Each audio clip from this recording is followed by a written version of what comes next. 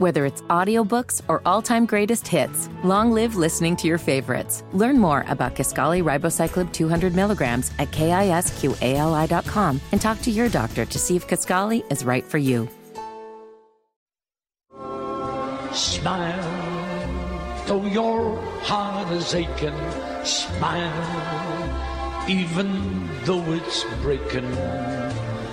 When there are clouds. This is Saturday Night on the Circle on 93 WIBC. If you smile this week, through your fear Thursday, and sorrow, a bombshell report was dropped by the Biden administration in the most stunning abdication of responsibility yet from the president. Shocker, and no less on a holiday weekend. We'll dive into that. Thanks for listening to Saturday Night on the Circle. Catch my podcast at SaturdayNightOnTheCircle.fireside.fm, WIBC.com, and streaming on the YouTube where you can join us in the chat in progress. But before we get into all that, producer Carl is once again joining us, beep, beep, beep, beep, beep, pushing those buttons and doing the things to make the show function. Back from a sojourn in the wilderness to Sweden. How's it doing? How's it going, Carl? It's good to be back. Did you enjoy the trip? How was it? What'd you see? The destination was great. The trip, not so fun. 3 connecting flights. How long is that? It's flew to New York City, and then it's 8 hours across the Atlantic, and then we had an 11-hour layover in London because we missed our flight. Oh my God! Because we didn't make our connecting flight. It was no fault of our own. So I guess you're getting over a bit of a cold too. I hope you didn't bring back the European coronavirus variant. Yeah, I was telling Ethan that I almost coughed up a lung on Gun Guy. He was a little worried there. If you hear some hacking and gacking in the distant background, worry not. Producer Carl is getting over a bug. But what'd you see? What sites? What architecture? Did you see any historical sites? Any old churches? Well, in London, of course, we saw Big Ben. We saw Buckingham Palace. Sweden, we were in Gothenburg, so that's more of the manufacturing area. But I did take a train trip out to Stockholm. It's an impressive city, and I was saying to Ethan that we loved it as tourists to go see Europe, and we didn't feel threatened. I wonder how European tourists feel when they come to the United States, because our big cities like New York and LA are very scary. Did you see Greta while you were over there? She's a big celebrity in that country. Well, Finland. They're all the same, right? The Scandinavian countries. I was looking for Greta, but I did not see her. No Greta. Well, we're glad to have you back here safe and sound in the United States of America. All right, so we begin this segment with the Biden administration's stunning refusal to accept any level of responsibility in the disastrous withdrawal from Afghanistan. I couldn't believe the scam they're trying to pull on the American people, and apparently neither could NBC, which wasn't really able to hide how clownish this take is from the administration. Nearly 2 years after the deadly and disastrous American withdrawal from Afghanistan, those stunning images of Afghans desperately chasing U.S. planes and the airport terror attack, which killed 13 U.S. service members. The Biden administration releasing its after-action review, trying to pin much of the blame on former President Trump, who had left office 8 months earlier, including citing sharp drawdowns of U.S. troops. It is also undeniable that decisions made and the lack of planning done by the previous administration significantly limited options available to him. It all makes sense. Nearly 8 months after Biden took office and became not just the president, but more importantly and specifically the commander-in-chief of the military. Yes, it's Donald Trump's fault for the disastrous withdrawal in Afghanistan. What a joke this administration is. Shameless in its attempt to abdicate responsibility. And John Kirby in particular was a host to a plethora of clownish takes on the withdrawal. I mean, look, the Taliban retook control of the government nearly immediately, and since then has posted numerous photos of their American military hardware. But John Kirby saying that, of course, that wasn't the Americans' equipment. No. Not only is it Trump's fault for the withdrawal, but that equipment doesn't even belong to the United States. Get this. In looking through this, it doesn't seem to address the $7 billion in military hardware and technology that was left in Afghanistan for the Taliban. You know, the president took office in January. The withdrawal happened in August. Does the president take responsibility for leaving all or some of that? You know who was responsible for that equipment? The Afghans. Because you know why? It was their equipment.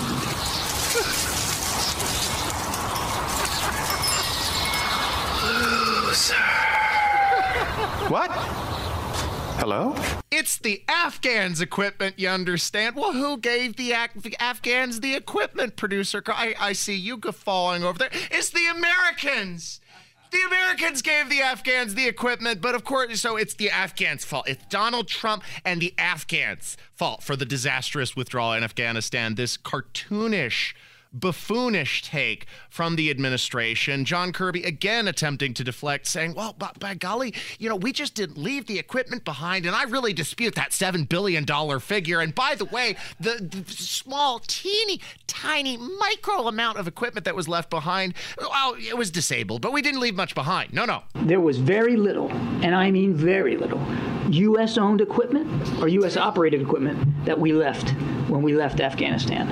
I'm talking like some forklifts at the airport, and some ladder vehicles, some fire trucks that we were using at the airport. But the helicopters that we left there, all disabled, so the Taliban couldn't get them flying again. Whatever ground vehicles like MRAPs or Humvees, they were all disabled at the airport. Forklifts at the airport? That's incredible, producer Carl, because the Taliban, from their official Twitter page, mind you, Donald Trump banned from Twitter, but Taliban allowed to operate, an official page on their platform. But they're not taking pictures of forklifts. Those are Humvees, hundreds of them lined up in rows. What'd they do? Like convert them, salabim, malabam, magically, and, they go from forklifts into Humvees and helicopters. That's incredible, producer Carl. That is astounding and amazing. But that is the take that they chose to drop late on a Thursday in prep for dumping it on, the wasteland that is a holiday weekend when most people are getting together with their families and doing more important things than focusing on this nonsense. What were you getting ready to say? Yeah, that's why people tune into you, Ethan, because you catch it. Well, we like to be the teller of truth here on the weekend. I like to think of Saturday Night on the Circle actually as the tentpole program that kind of ties the ratings together. They drop off at the end of Friday, but then they tune in for my show and they stay tuned in until, the morning programs with Tony Katz and Rob Kendall and Casey Daniels. That's the importance of my show, Saturday Night on the Circle, the tentpole program. We tie the ratings together.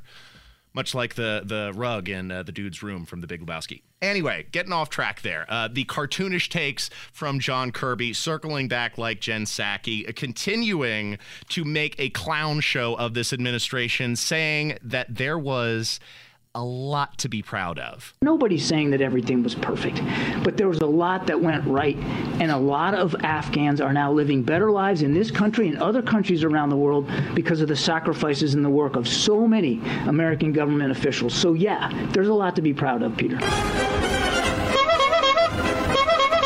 Preface that statement by saying the Afghanistan citizens who survived, because these are the same citizens, many of them aid workers who helped with the United States during their decades-long occupation of the country, clinging onto airplanes and then falling to their deaths. We, of course, talk about the tragic loss of 13 Marines in the attack at the Kabul airport, but often neglected is the loss of 170 civilians, again, many of them, aiding the United States during the occupation of Afghanistan, and then completely abandoned by the administration in the most disgraceful fashion. But again, from John Kirby, he didn't even see any of this. He didn't recognize that the chaos was even there. And so for all this talk of chaos, I just didn't see it. Not from my perch. At one point during the evacuation, there was an aircraft taking off full of people, Americans and Afghans alike, every 48 minutes. And not one single mission was missed.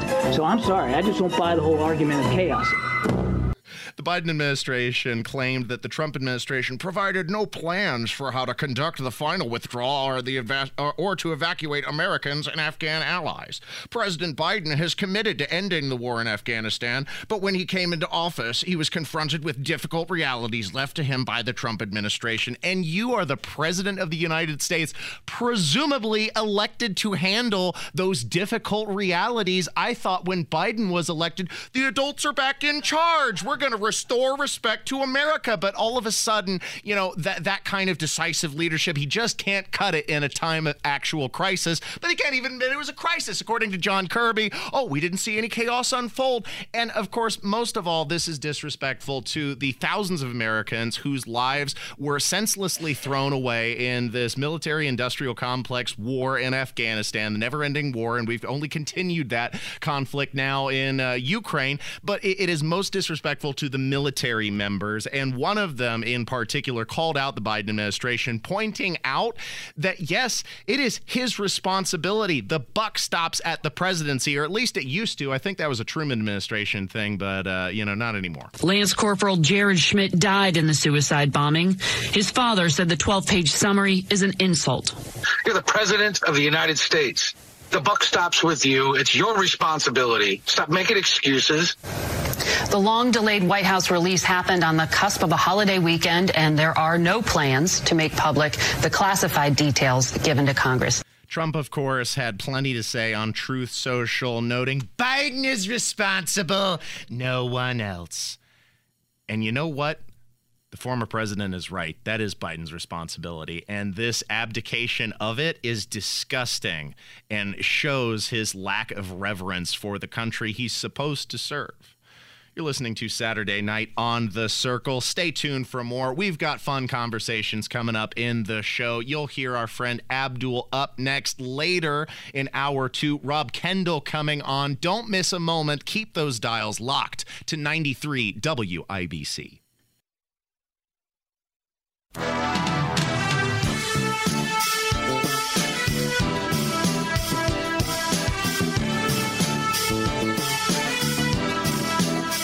You're listening to Saturday Night on the Circle on 93 WIBC. Welcome back to Saturday Night on the Circle, where I'm your bespectacled curmudgeon, Ethan Hatcher, and podcasts are uploaded to WIBC.com, and you'll find us streaming on the YouTube. The Indianapolis primaries have begun in earnest as one Republican has flooded the city with mailers and inundated the airwaves with commercials, setting the stage for a David battling Goliath scenario ahead of the May 2nd vote. But like this mythic tale illustrates, sometimes it's brain that outmaneuvers brawn. Joining us now is the man on the campaign trail battling against the forces of mediocrity, and the guy I'd love to be our next mayor, the one and only Abdul Shabazz joins the show. How's it going, my friend? Going well. How's everything going for you? Everything is excellent. The first thing I'd like to get into with the campaign, especially with just over a month to go, what's your sense about how you've connected with the Marion County primary voters? We feel we've done a really good job because, in a nutshell, there are only in the last 2 primary elections, in each election, only about 18,000 people actually came out and actually voted and participated in the Republican primary. So what we're doing is we're targeting our message toward those voters who've come out twice in the primary.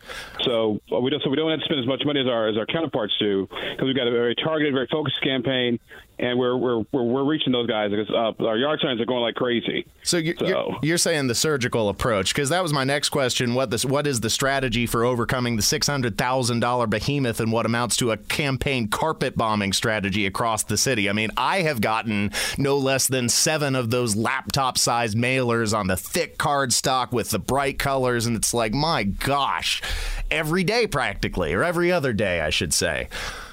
Yeah, well, they tried carpet bombing in Hanoi, and it didn't work all that well about 50-something odd years ago. So just an FYI. We realize Jefferson has a lot of money. We get that, and we're not going to be able to compete with those types of resources. So our team said, why bother trying? Let's make sure we don't have to raise a lot of money. We have to raise enough money to get our message out and reach our voters. We're advertised on WIBC. We got mailers going out, I want to say, in a couple of weeks. We've got some other things going to be taking place. Then with earned media. So, like I said, we feel good about our strategy and what we're doing. Now, is it a guarantee? No, not all. We'll find out on May 2nd who actually wins this thing. But we feel good about where we are. What's the response that you've gotten from voters you've spoken with? Very good. And it's kind of weird because when we talk about our campaign, first of all, people are excited. And that's something that a lot of people are wanting to be just excited about a candidate, be excited about the possibility of change in the city of Indianapolis. So for that, we feel actually really good about sort of where we are. Well, I mean, I was inspired by the message, public works, public trust, public safety. It's, one of those bullet point kind of issues you can fit on a napkin. And it's right on target about the issues that our city is currently facing. And then, I've known you since I was 16, so I was just stoked to see you running for mayor. What have you learned from your first time going out for public office? I mean, this has been something in the works for decades. What's your learning experience now that it's underway? Well, one thing I've always told myself is a truly smart person knows what they don't know and is aware of that. And so that's why I have really sharp people around me. My campaign manager, Megan Umloff, she worked on Greg Ballard's campaign, Kelly Mitchell's campaign. I'm a fundraiser, Norma Unzer. She's really good at raising money. And so you let people do their jobs and just sort of give general direction. Then I have what I call my WTF guys. That's the what the blank guys who keep me from doing stupid stuff. Like, no, dude, you can't do that. You're fired. No, I'm not fired. Because I'm firm believer every elected official or politician needs a WTF guy or gal. Is that Chris Spangle? No. Well, Chris Spangle's one of them. He's one of them. Chris Spangle, Brad Klopfenstein, and a good friend of mine named Gary Bailey and a couple other guys. Yeah, both all really solid guys. I've talked with Brad a few times. Actually, I was at the last campaign fundraiser at the Brad Klopfenstein Speakeasy. That was really neat. I plan to be there at Nikki Blaine's. I mean, Norma Unzer's doing a great job because I've already given you more money than I've given any other politician at this point. I feel like Las Vegas. It's like, hey, Ethan's back. Come on, dude. Come on in. We got your drinks and your slot machines, your crap tables right here. Well, it's gambler's fallacy. I'm invested at this point, so I expect there's going to be a payoff. But when I'm spending the money with you, I prefer to think of it as blackjack versus roulette because at least there's a strategy there, and it seems that you have a strategy going forward with the campaign that I appreciate. Yeah, because one thing we made it a point to do was. Unlike a lot of elected officials, when they run for public office, they say, "Well, we'll work to lower crime. I'll work with neighborhood groups. I'll do this. I'll hire more police officers." They never tell you how exactly they're going to do it. So what we did was when we put our public safety, public works, and public trust plans together, we actually put in some details, like on how to deal with the homeless issue, like on how to deal with our road issue. And I tell people, you know what? If you don't like it, that's fine. Give me another idea that's better, and I'll take it. Because you know what? Good politicians borrow, but great politicians steal. I'll happily steal your idea. And by the way, and I'd also remind people, too, that these ideas are written in WordPress, not on stone clay tablets. So not stone clay tablets, not from Mount Sinai. They're not the Ten Commandments. They're ideas on how to make the Indianapolis better. And if someone comes along with a better idea, I'll be happy to take advantage of it. Right. Adjustments can be tailored as needed, just like the suits from your friends at Leon Tailoring, Exactly. So speaking of details, what does Abdul's first day in office look like if you do win the primaries and ultimately become mayor? Well, the first thing we'll do is ask for a recount. That's number one.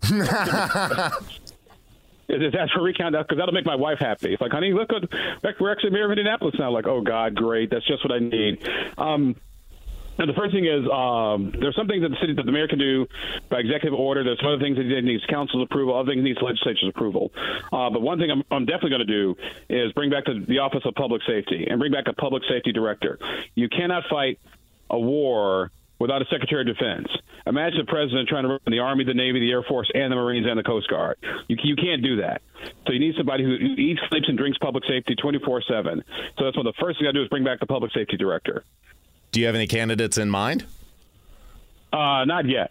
Not yet. But like I said, yeah, that's a November type decision. Right. Something coming down along the line.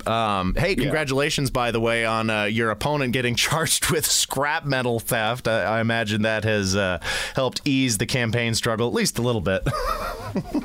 Well, it's funny because John Couch accused me of leaking the story, which I didn't really leak the story. The story was up there on mycase.gov.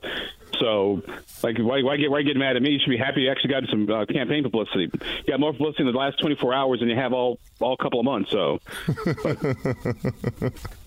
Yeah, it's ridiculous. But as far as the campaign goes with Jefferson Shreve, I mean, do you think that he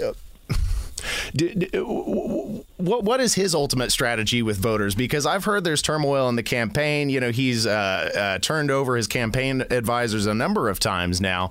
Do you think that he's able to successfully connect with those Marion County voters just by right of making those ridiculous mailers and then, you know, putting on the commercials on the air basically every other minute? I mean, I can't turn on the station without hearing from him at least once. I will not criticize other person's campaign strategy because I'm assuming they know something we don't. We're just focusing on what we're doing, our goals, and reaching those 20,000 Republican primary voters. Fair enough. I'm looking forward to the results of the May 2nd primary. Obviously, you've got my vote. I think that you've got a plan for the city going forward. I'm energized by it. I've seen you talk with Marion County voters in person, and hopefully we'll be able to surmount the campaign. I'm looking forward to it. Thank you. And also, hopefully, in the next couple of weeks, we'll start running commercials on television. We just did a taping on Friday. And if any voters want to show you support, where can they find more information?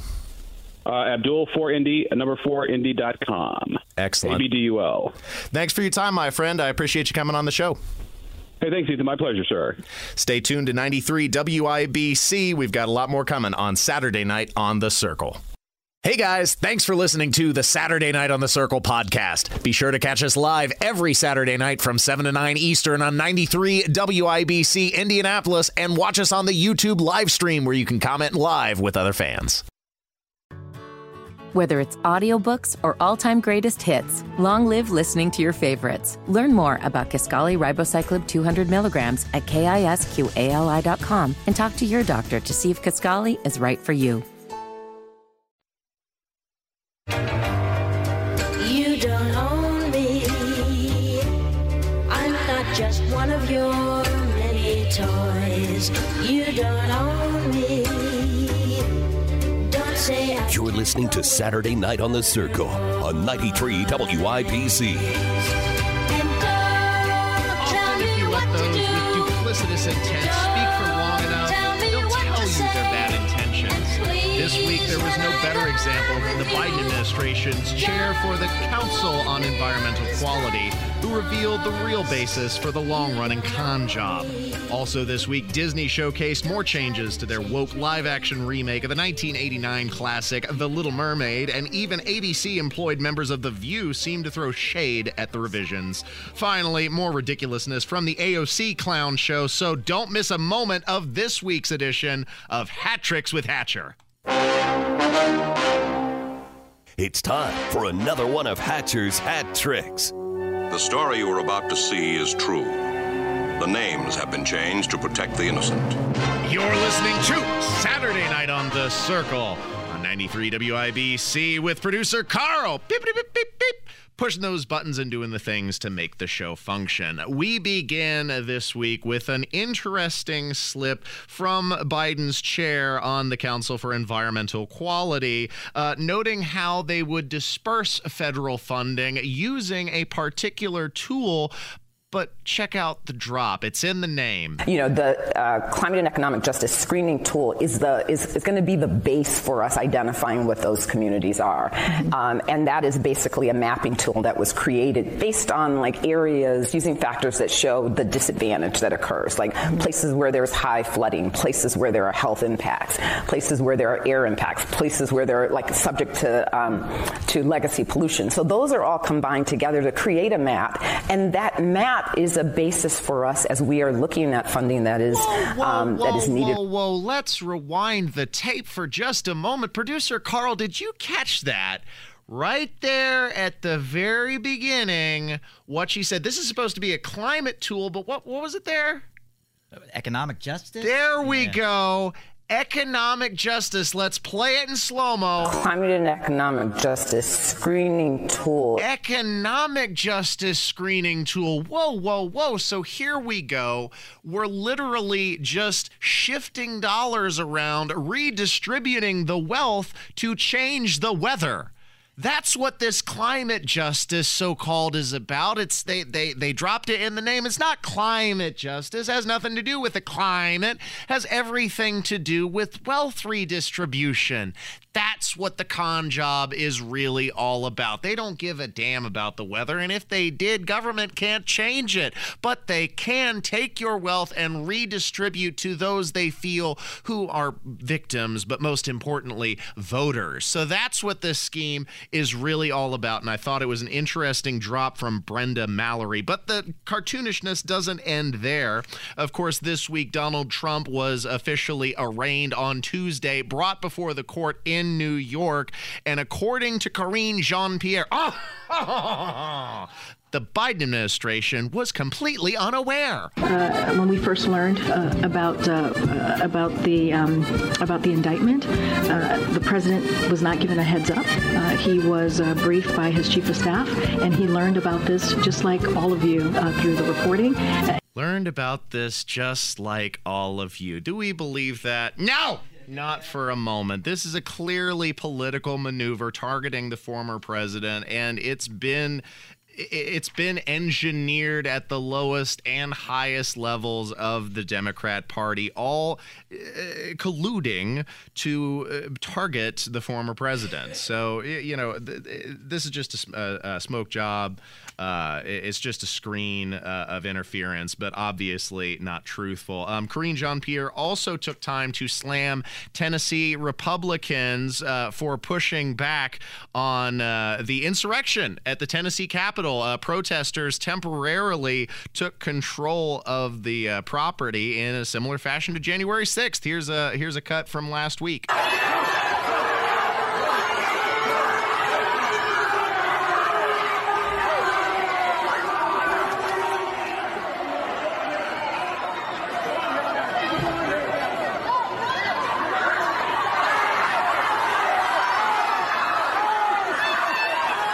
Mostly peaceful protesters, as they say, and Karine Jean-Pierre slammed the Tennessee Republicans in an effort to expel the Democrats who led these protests into the Capitol building, saying that the fact that this vote is happening is shocking, undemocratic, and without precedent. Not the insurrection, the vote to punish the insurrectionists. So, apparently turnabout is not fair play in the Democrat playbook. Another thing I wanted to cover, though, of course, we've seen the wokery being peddled by Disney as an entertainment company, and no property is safe, especially not their animated classics. One by one, they've gone through and essentially ruined them, injecting modern messages and critique or changing the original plots to suit modern audiences. The latest victim of a casualty of this trend is going to be The Little Mermaid, releasing later this year in just a month. I think it's the end of May. It's coming out. And even the ABC employed shills at The View kind of poked fun at the changes and revisions being made to this. Hey, welcome back. So the live-action update of Disney's Little Mermaid is getting a rewrite on some of the songs that filmmakers don't think age very well.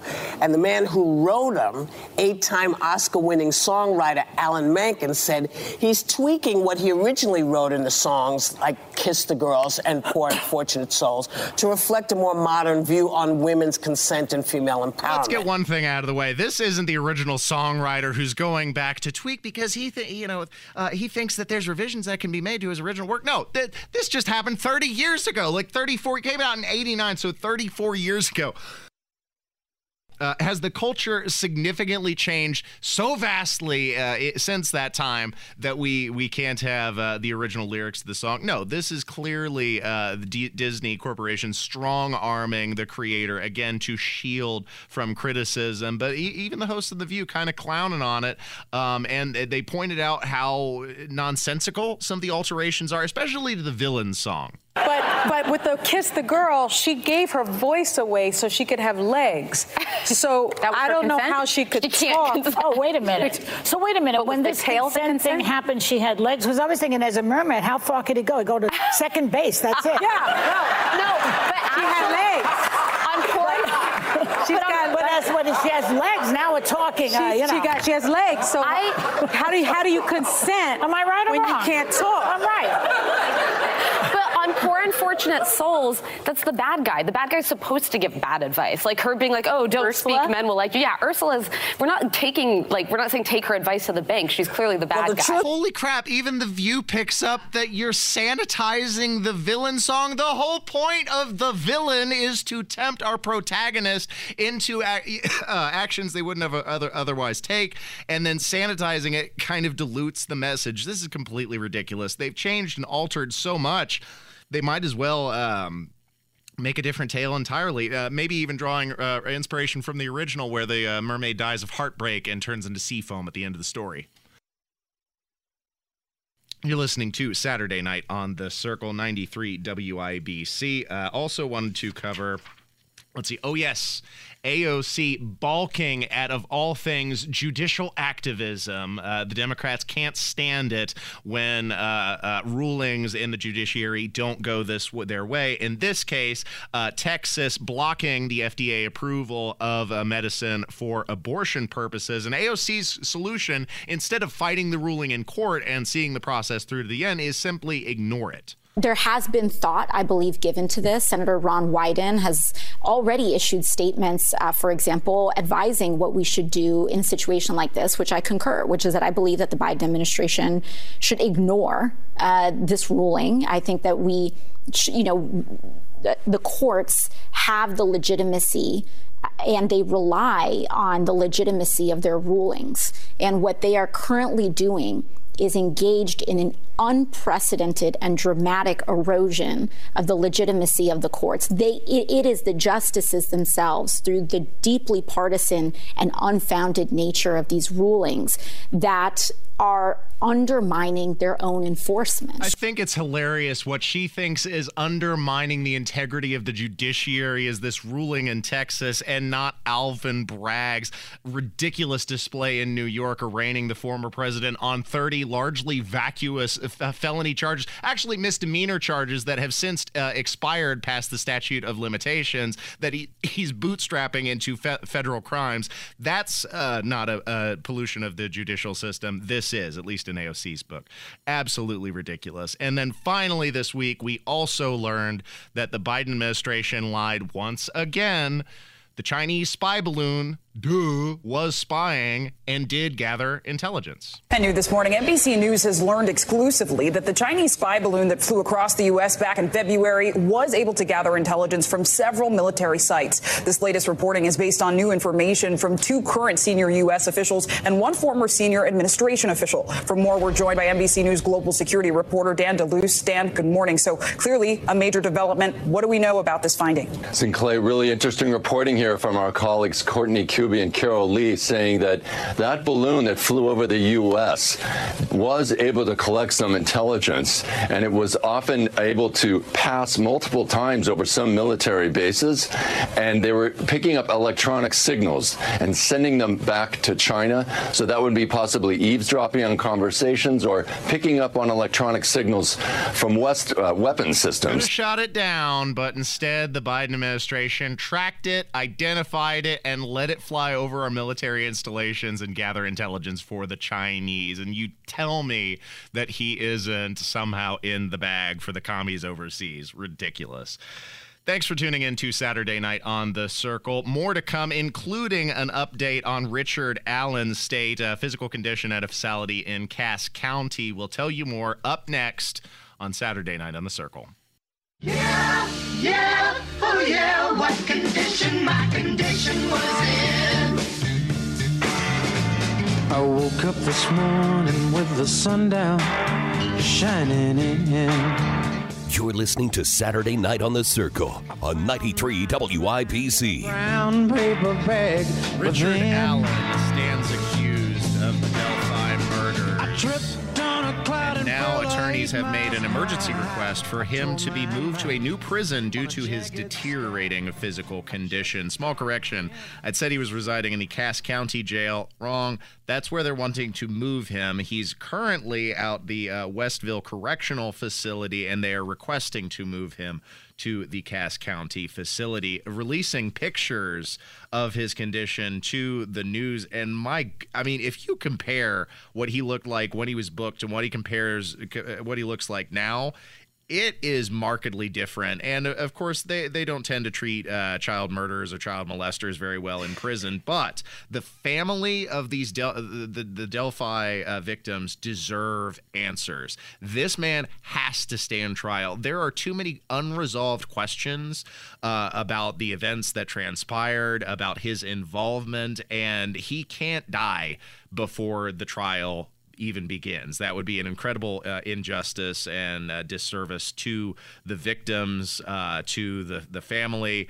And we need answers, and we're only going to get answers if he remains in reasonable physical condition. Now, if they ultimately find him guilty, much like Jason Hammer, I don't care too much about how he's treated, his physical condition. He can rot there in the jail cell. But innocent until proven guilty, we got to go through the process. And right now, there are too many unresolved questions to be solely pointing the finger at this guy without taking it to a court of law and having the opportunity for all of the evidence to be presented, to be vetted, and ultimately for a conclusion to be reached.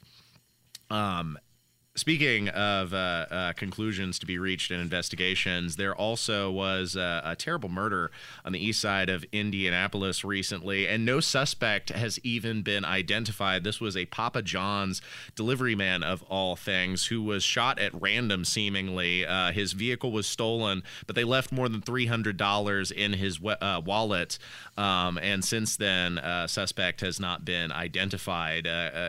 Just a sad commentary on the deteriorating condition generally of the city of Indianapolis, and what we can look forward to if we have more of Joe Hogsett's leadership.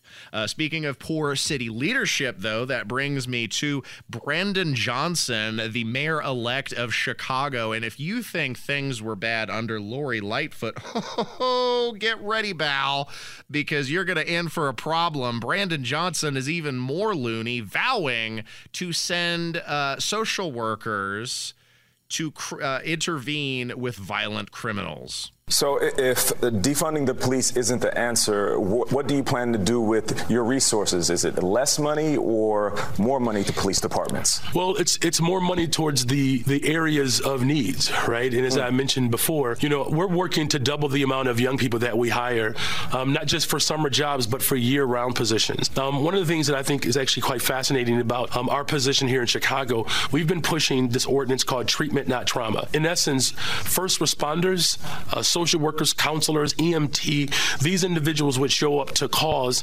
that require those type of interventions. In fact, in Chicago, almost 40% of the 911 calls are mental health crises. So get ready for more violence in the city of Chicago, and be prepared for a few emergency responders, of all things, to be caught up in the crossfire by recklessly demanding they intervene with violent criminals in a city that's already to be proven exceedingly dangerous. Evidently, though, the voters of Chicago not learning their lesson and exchanging one leftist radical for another in the race for the mayor's office.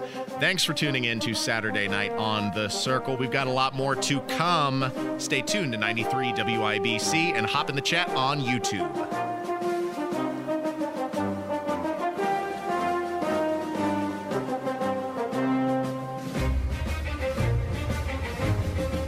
Hey guys, thanks for listening to the Saturday Night on the Circle podcast. Be sure to catch us live every Saturday night from 7 to 9 Eastern on 93 WIBC Indianapolis, and watch us on the YouTube live stream where you can comment live with other fans. Whether it's audiobooks or all-time greatest hits, long live listening to your favorites. Learn more about Kisqali Ribociclib 200 milligrams at KISQALI.com and talk to your doctor to see if Kisqali is right for you.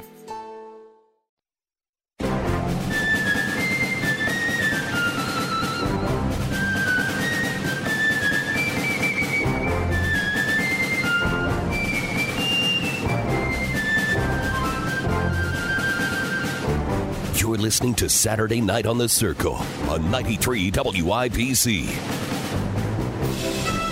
Former President President Donald Trump now finds himself officially arraigned. The first time in history that a former president has been charged criminally in more than 34 counts.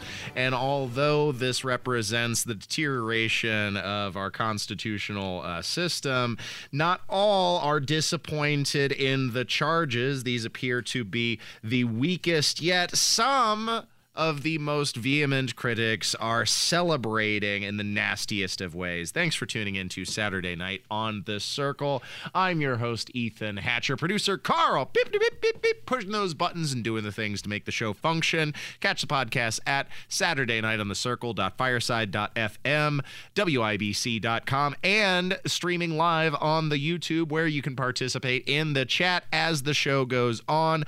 Who is celebrating? Well, it's the usual suspects. I played Stephen Colbert on last week's show. He's still got that crap-eating grin smeared all over his face, and the crowd just jumping in joyous at Donald Trump's arraignment in the sickest display of partisanship, well, since last time. It was an absolutely beautiful day here in New York. Yeah.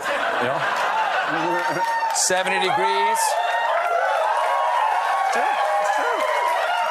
70 degrees and sunny with a chance of jail, because about not that far, like 4 miles south of here, the former president was arraigned on 34 felony counts. He was supposed to arrive at the courthouse around 11 a.m. Once he finally arrived down at the courthouse, we heard these immortal words. This moment at 1:24 p.m. Eastern Time, Donald J. Trump is under arrest.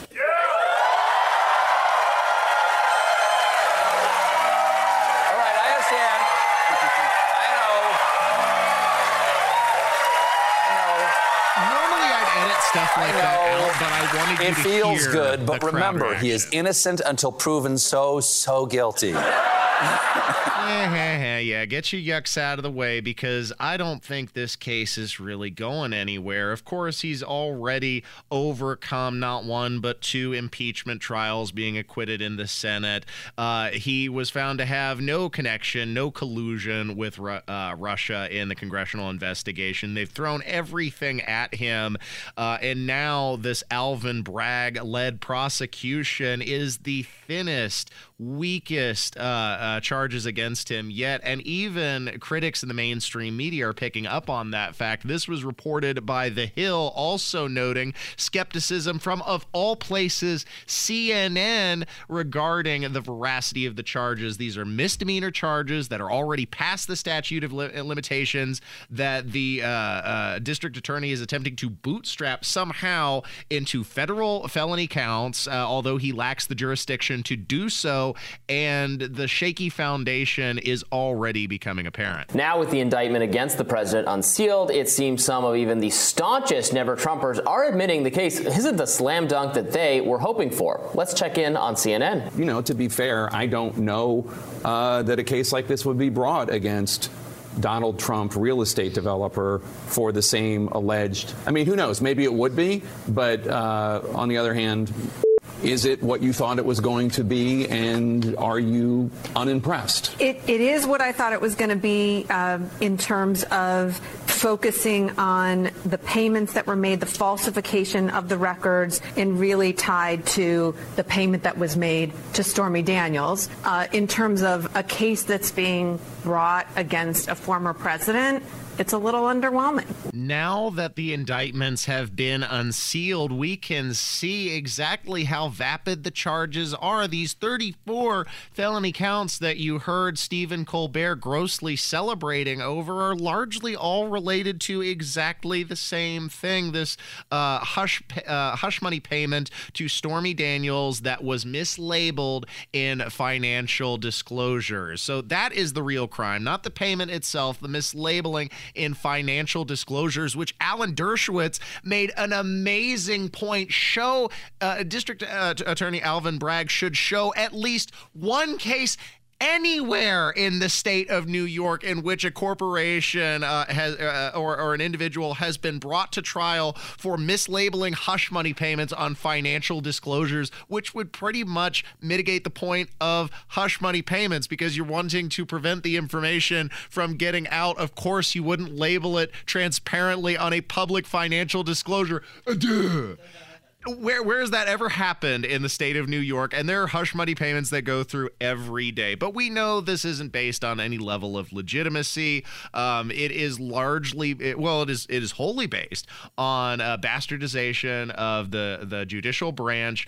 It is a weaponization of the judiciary for political ends. And we see that in Alvin Bragg's primary run in 2021, in which he was bragging, boasting, living up to his name, of suing the Trump family more than 100 times. The docket. We know. Let's talk about what's waiting for the new DA. The docket. We know there's a Trump investigation.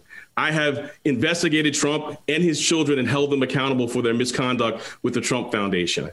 I also sued the Trump administration more than 100 times for DACA, the travel ban, separation of children from their families at the border. So I know that work. I know how to follow the facts and hold people in power accountable. But these charges seem to be a complete dereliction of his duties as an attorney because they lack substantive ground. This is being noted by George Washington University Law School professor Jonathan Turley, who's now had an opportunity to see the indictment like we all have, concluding, as many critics, that there is no there in these 34 counts of largely the same crimes. You see, they've been entered in various financial disclosures, different places, and each of those individual counts is what's being charged, and that's where you get the 34 number from. Because this thing has the feeling of like a legal Slurpee.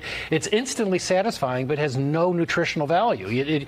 There's really nothing there. You didn't see anything that we didn't already know. I mean, we were going in saying, even if there are all these counts, now we know there are 34, but as far as they're tying it to the federal crime, you're assuming it's federal election law, right? I am. Look, the thing is, this is basically what we expected. You had people like Lanny Davis, who represents Michael Cohen, saying, I'm warning you, there's going to be a lot of new crimes here, and there's going to be a lot of new facts.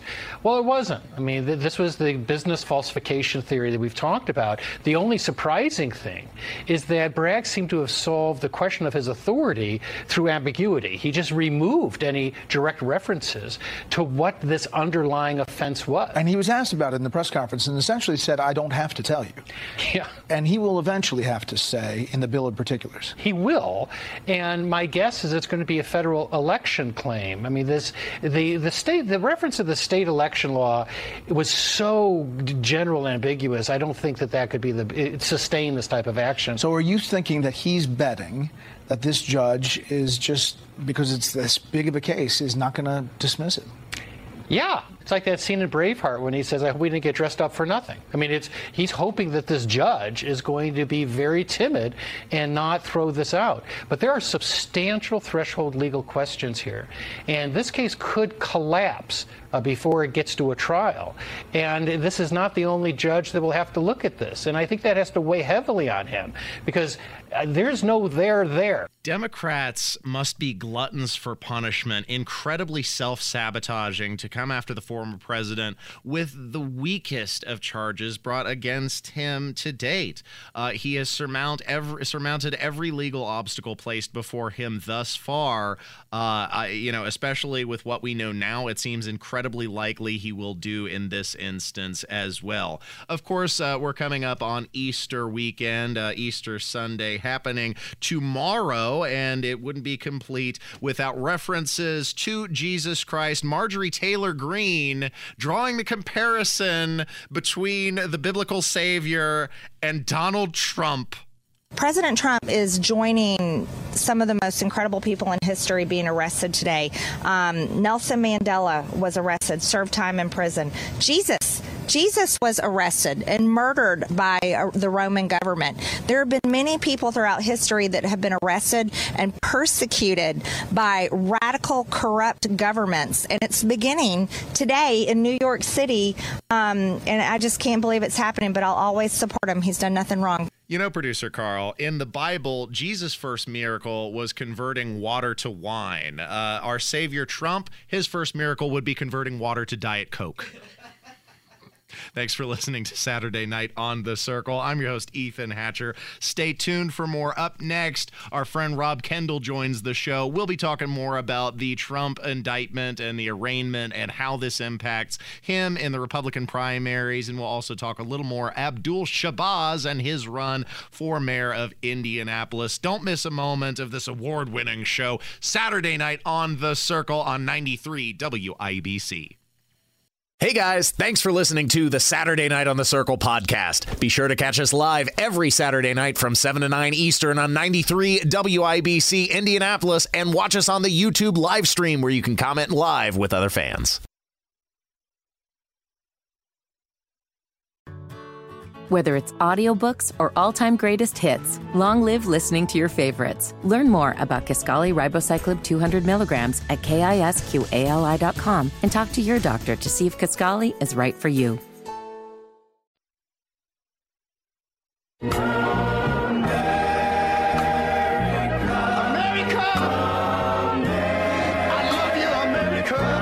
You're listening to Saturday Night on the Circle on 93 WIBC.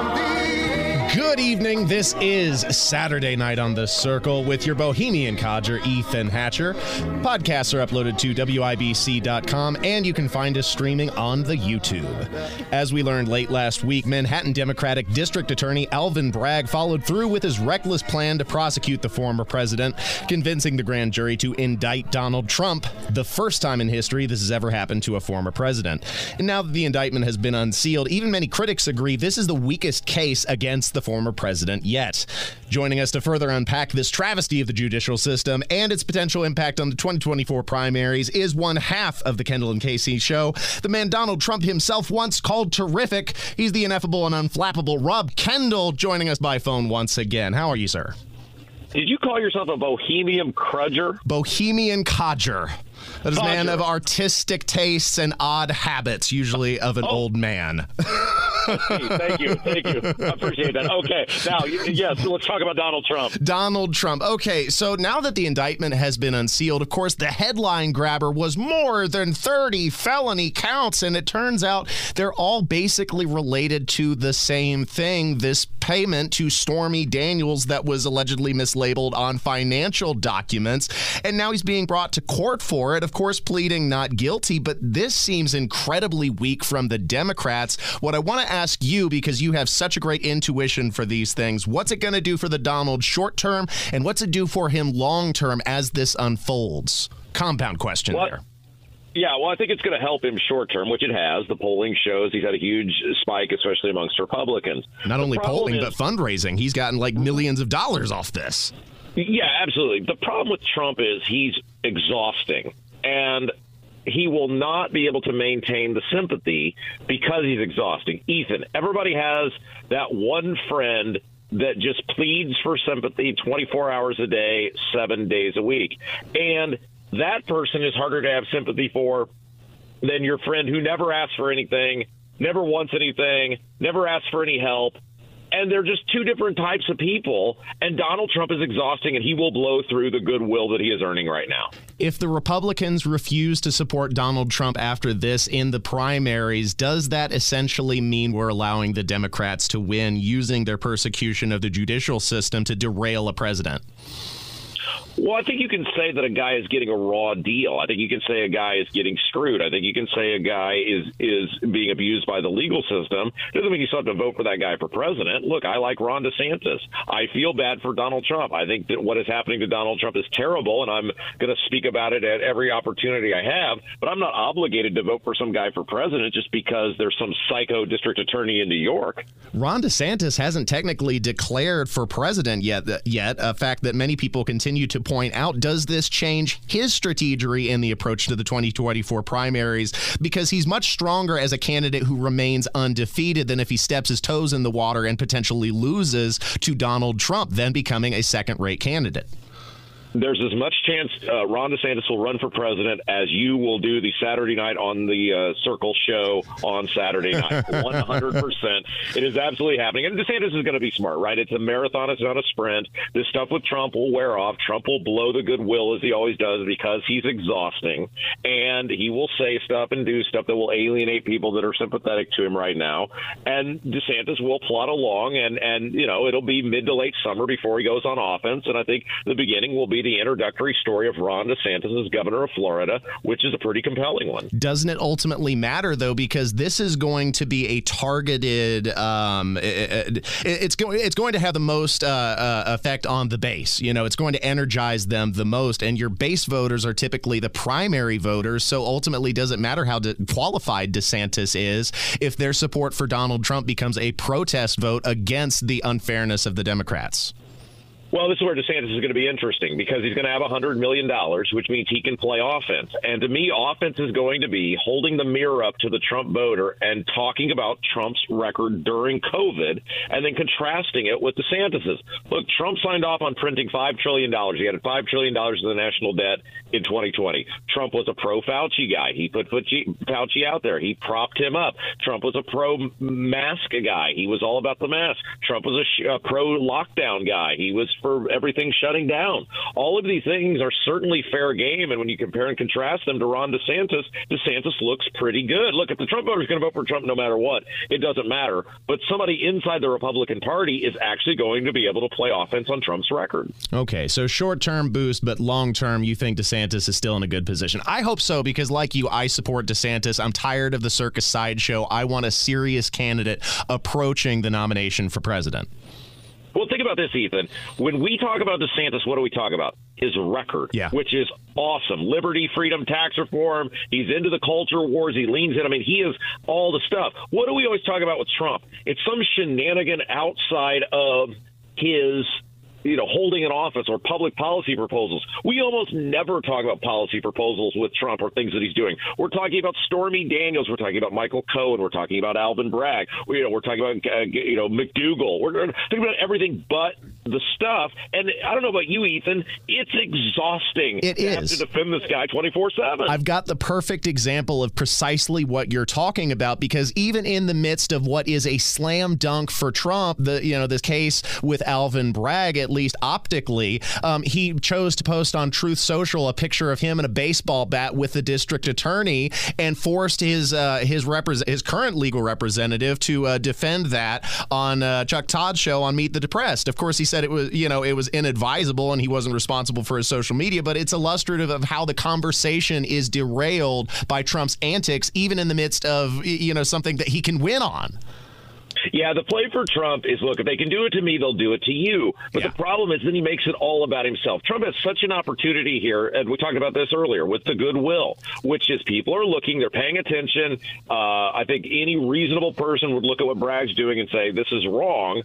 But instead of garnering the sympathy, now he's going on offense with it, as you said, with the photo with him with the baseball bat, and people are just going, dude, you are ridiculous. You shouldn't go to jail, but you are ridiculous. He's self-sabotaging. Okay, so I want to move on from Donald Trump. We're going to continue to discuss that as the story develops over the many months, because this is not the end to the story. I do want to focus in on our friend Abdul Shabazz, who's, of course, running for mayor, and seemingly, especially with the fundraising, a David versus Goliath scenario, because Jefferson Shreve has opted for the carpet bombing approach to campaigning. He's on the radio all the time. I can't turn on the dial without hearing his commercials. He stuffed my mailbox with no less than 7 laptop-sized, embossed, laminated, highly colored, thick, cardstock mailers. So this guy's all going all out in the fundraising. But I think Abdul's taken a more targeted approach with the primary voters. What's your sense on how Abdul is going to pull through in the primaries coming up here in May?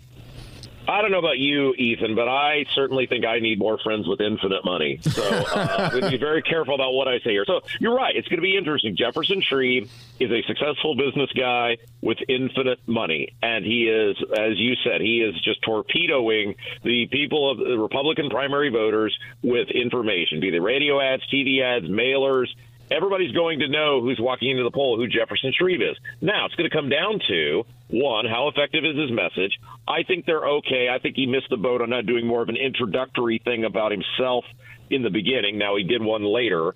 And how big is Abdul's name? Well, I think Abdul certainly has a big name inside the Indiana State House, inside the connected political class. A lot of people vote who are not that. So it's going to come down to how big is Abdul's name, and does his message separate him from Jefferson Shreve? Look, as Mike Braun proved in 2018 to Rokita and Luke Messer, it is really hard to beat a person with infinite money because they never run out of resources to tell you to vote for them. Really hard, but not impossible. And I think the difference between Abdul and Shreve is one of substance, because all Shreve is doing is taking the tough on crime white guy approach, which I'm sorry, it may resonate with many Republican voters, but it's not a winning strategy in the city of Indianapolis. So in that, I find him to be kind of a spoiler candidate. If in fact he does win the primaries, I don't think he's going to win the general, whereas Abdul has much more substance and much more depth to his plans and aspirations for the mayor's office, as far as the public works, public safety, public trust. I'm bought in on the plan, and I just hope he's able to communicate that with the average primary voter, which, like you said, he's connected in the state house, but I also think he's going to the Republican dinners, the Lincoln Day dinners and such, and connecting on a personal level with many people who are primary voters, because primary voters are the kind of person that goes to those dinners. You know what I mean? Well, yeah, full disclosure, I gave Abdul money, and I did too. Yeah, Abdul and I have been friends for years now, and really good friends, and maybe even best friends or whatever. But I think one of the things Abdul has got to try to do in the close is take advantage of his name and get that earned media. And for those who don't know, earned media is when you get interviews on television, radio shows like this, because he is a personality. He is a character. He's a really good dude. And we'll see. I mean, it's just really hard, though, when you're up against a guy who can always buy his way onto the airwaves. That's a really tough thing to do. And again, Todd Rokita and Luke Messer found that out against Mike Braun a couple of years ago. It'll be interesting to see how many people show up to vote, and that's the only thing they're voting on. If you're voting with a purpose, you're probably not as easily swayed because you're desperately paying attention, or you're intimately rather paying attention, versus people who, well, it's my time to go vote. Hey, I saw that dude. He's running for mayor. Cool. I like his ad. So long story short, Ethan, I have no idea what's going to happen. Of course, we don't know until after the primary takes place, but I use the metaphor David versus Goliath because although Abdul's got an uphill battle, it's not impossible, and sometimes the little guy pulls through, and I hope that's the case here. Yeah, we'll see what happens. Again, I think it's, like I said, no matter what happens, though, I've realized I desperately need more very rich friends. Thanks for your time, Rob. I appreciate you coming on the show, as always. Thank you, Ethan. You do a phenomenal job, and you're looking so skinny and beautiful. We're all proud of you. You're listening to Saturday Night on the Circle. Stay tuned for more on 93 WIBC. This is ground control to Major Tom. You've really made the grade. You're listening to Saturday Night on the Circle on 93 WIBC. Now it's time to leave. Earlier in the show, we heard the Biden administration's scandalous report blaming Donald Trump for the disastrous withdrawal in Afghanistan. Well, in the week since the Nashville shooting at a Christian church, it turns out the real victims of that shooting are the transgender community. This, according to a transgendered pastor in North Dakota, and also the Biden administration itself. We'll be diving into that and the ridiculousness entailed. Thanks for listening to the show. I'm your host, Ethan Hatcher. This is Saturday Night on the Circle, and you can find our podcasts at WIBC.com, Saturday Night on the Circle.fireside.fm, and join the chat in progress on the YouTube stream. We're also posted to Facebook, to Twitter. Share the show, like, tell your friends, and show your support. Okay. So this was an absolutely wild moment, and not the only Christ comparison we've had on the program. Earlier heard Marjorie Taylor Greene comparing Donald Trump to the arrest of and execution of Jesus Christ. Well, this transgender activist and of all things pastor at St. Mark's Lutheran Church in North Dakota, Micah Luwagi, who goes by they, them pronouns, compared the transgender shooter to the crucifixion of Jesus Christ in the fallout. This was for their Easter sermon. Apparently, here's just a small excerpt of the insanity. They would kill the one whose reputation as a teacher and healer and whose mission of love and dignity was so very threatening to their own reputation that they needed to kill him in order to preserve their good image. It's baffling to me that someone's existence can be so threatening that people decide they need to be controlled, that they need to have laws made against them, or even worse, that the people that they find to be so threatening should die.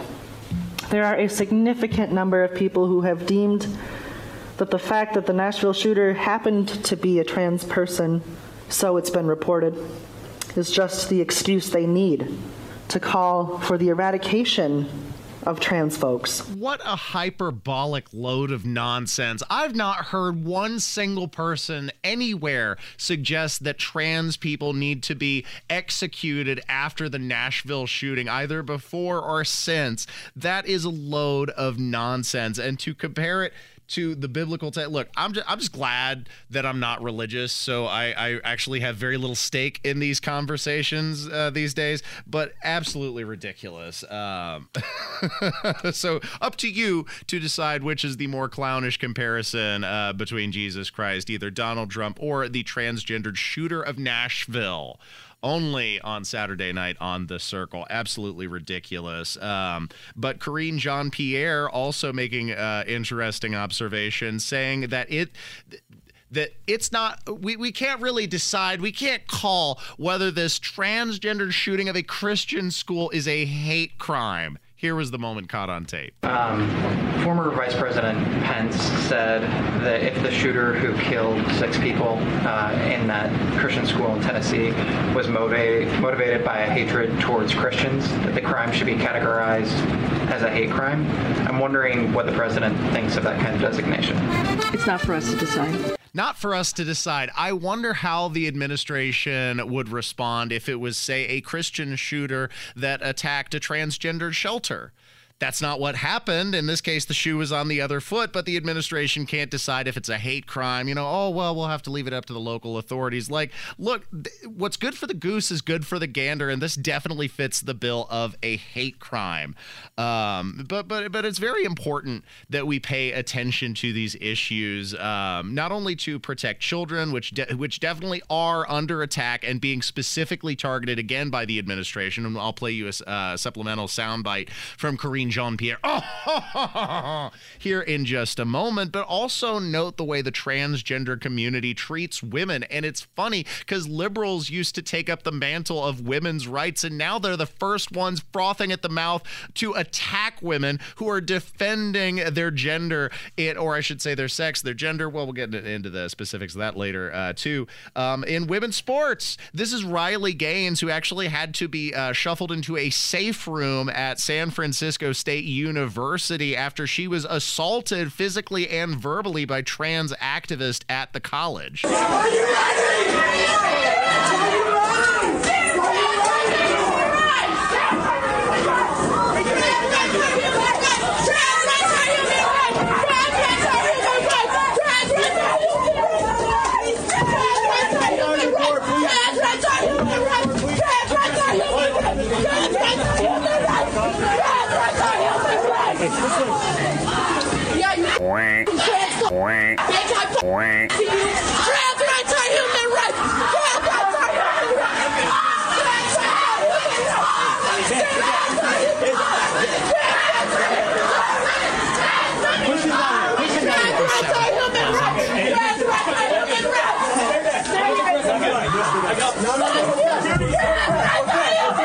Check this out. She actually sounds like a heavy metal singer.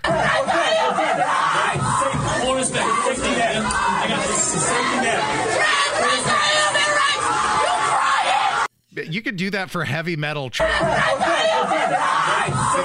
rights are human rights. Oh my God, these individuals sound absolutely unhinged, and that is the larger problem here. I don't think that the transgender shooter was specifically inspired because they are transgender, but it speaks to a larger issue about mental health problems. And one thing that you won't hear about in the news this week, or at least from very few outlets, is actually another shooting that was stopped in Colorado, but it's getting very little coverage. William Wentworth, 19, charged with planning to commit mass murder at the Timberview Middle School in Colorado Springs, according to an affidavit. His sister turned him in and doesn't refer to him by male pronouns, but rather as Lily. On Thursday this week, he was formally charged with criminal attempt to commit murder in the first degree, criminal mischief, menacing, interference with staff, faculty or students or educational institutions, and the defendant's preliminary hearing is slated for May 5th at 2:30 p.m. Bond set for $75,000. I specifically wanted to get into the emergency responders, the police officers who came in to respond to the emergency 911 call, and talking about mental health issues. I want you to pay special attention to the description given by these officers of the living conditions where this potential shooter was ultimately arrested. This is straight from a report from the local Fox affiliate in Colorado Springs.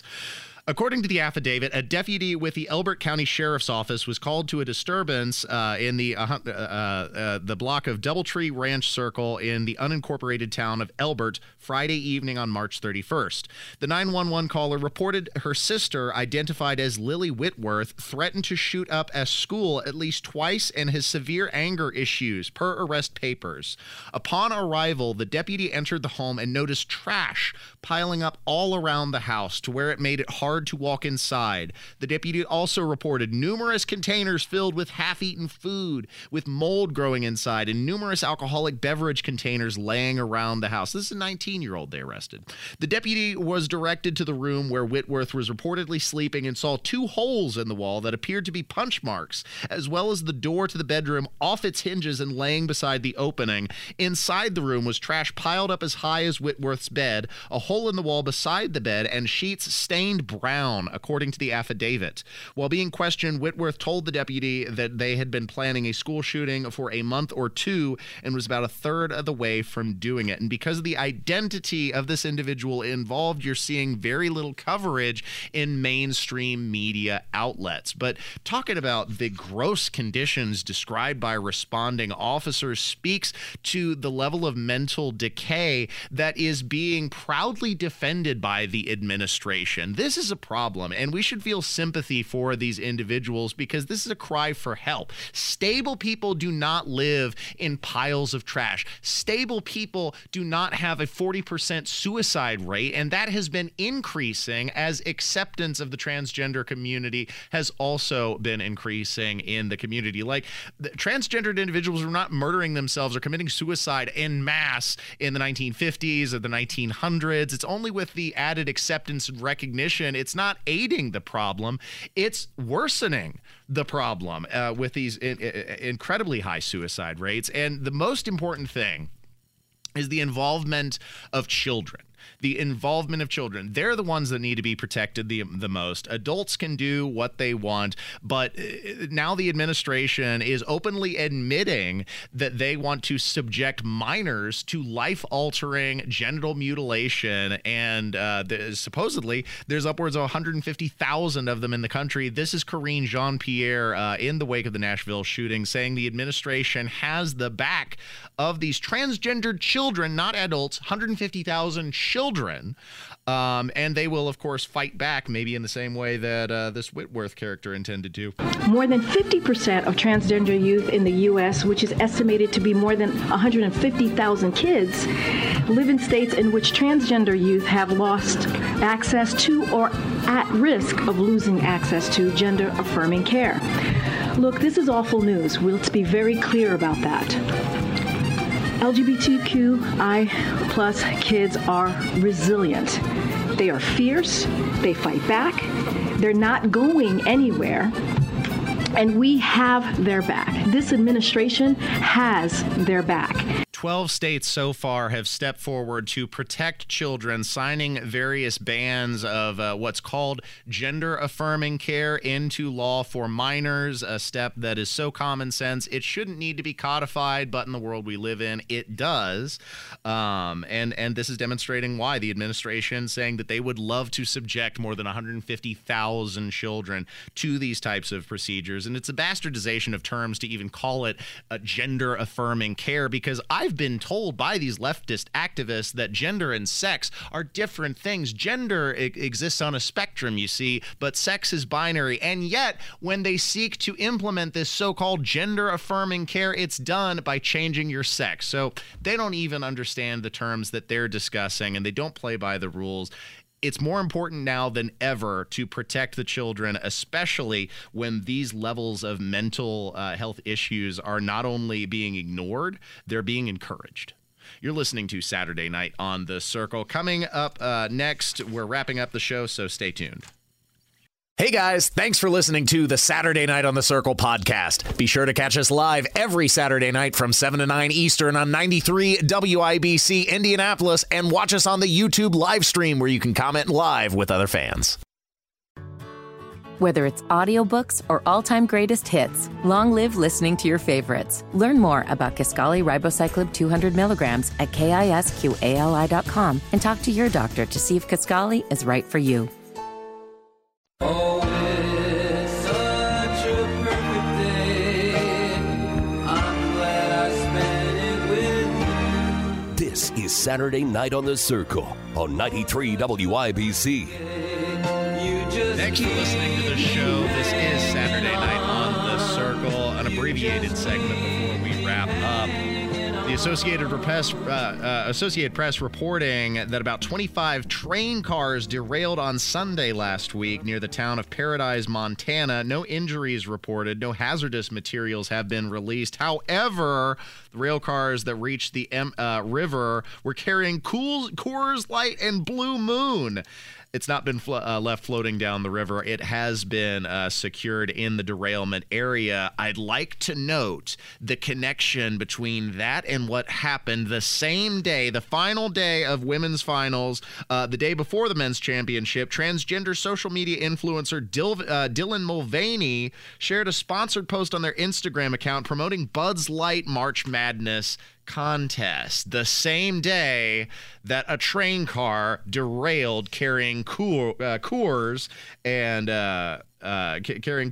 and Blue Moon competitors. So I think this is all part of a larger conspiracy forcing you to buy Bud Light. Fortunately, I've never purchased the product ever intentionally, and neither should you, because why would you drink weak swill? I've had old guys telling me for years that Bud Light is weak beer for sissy boys, and here Dylan Mulvaney's face is plastered on the can. The prophecies are true.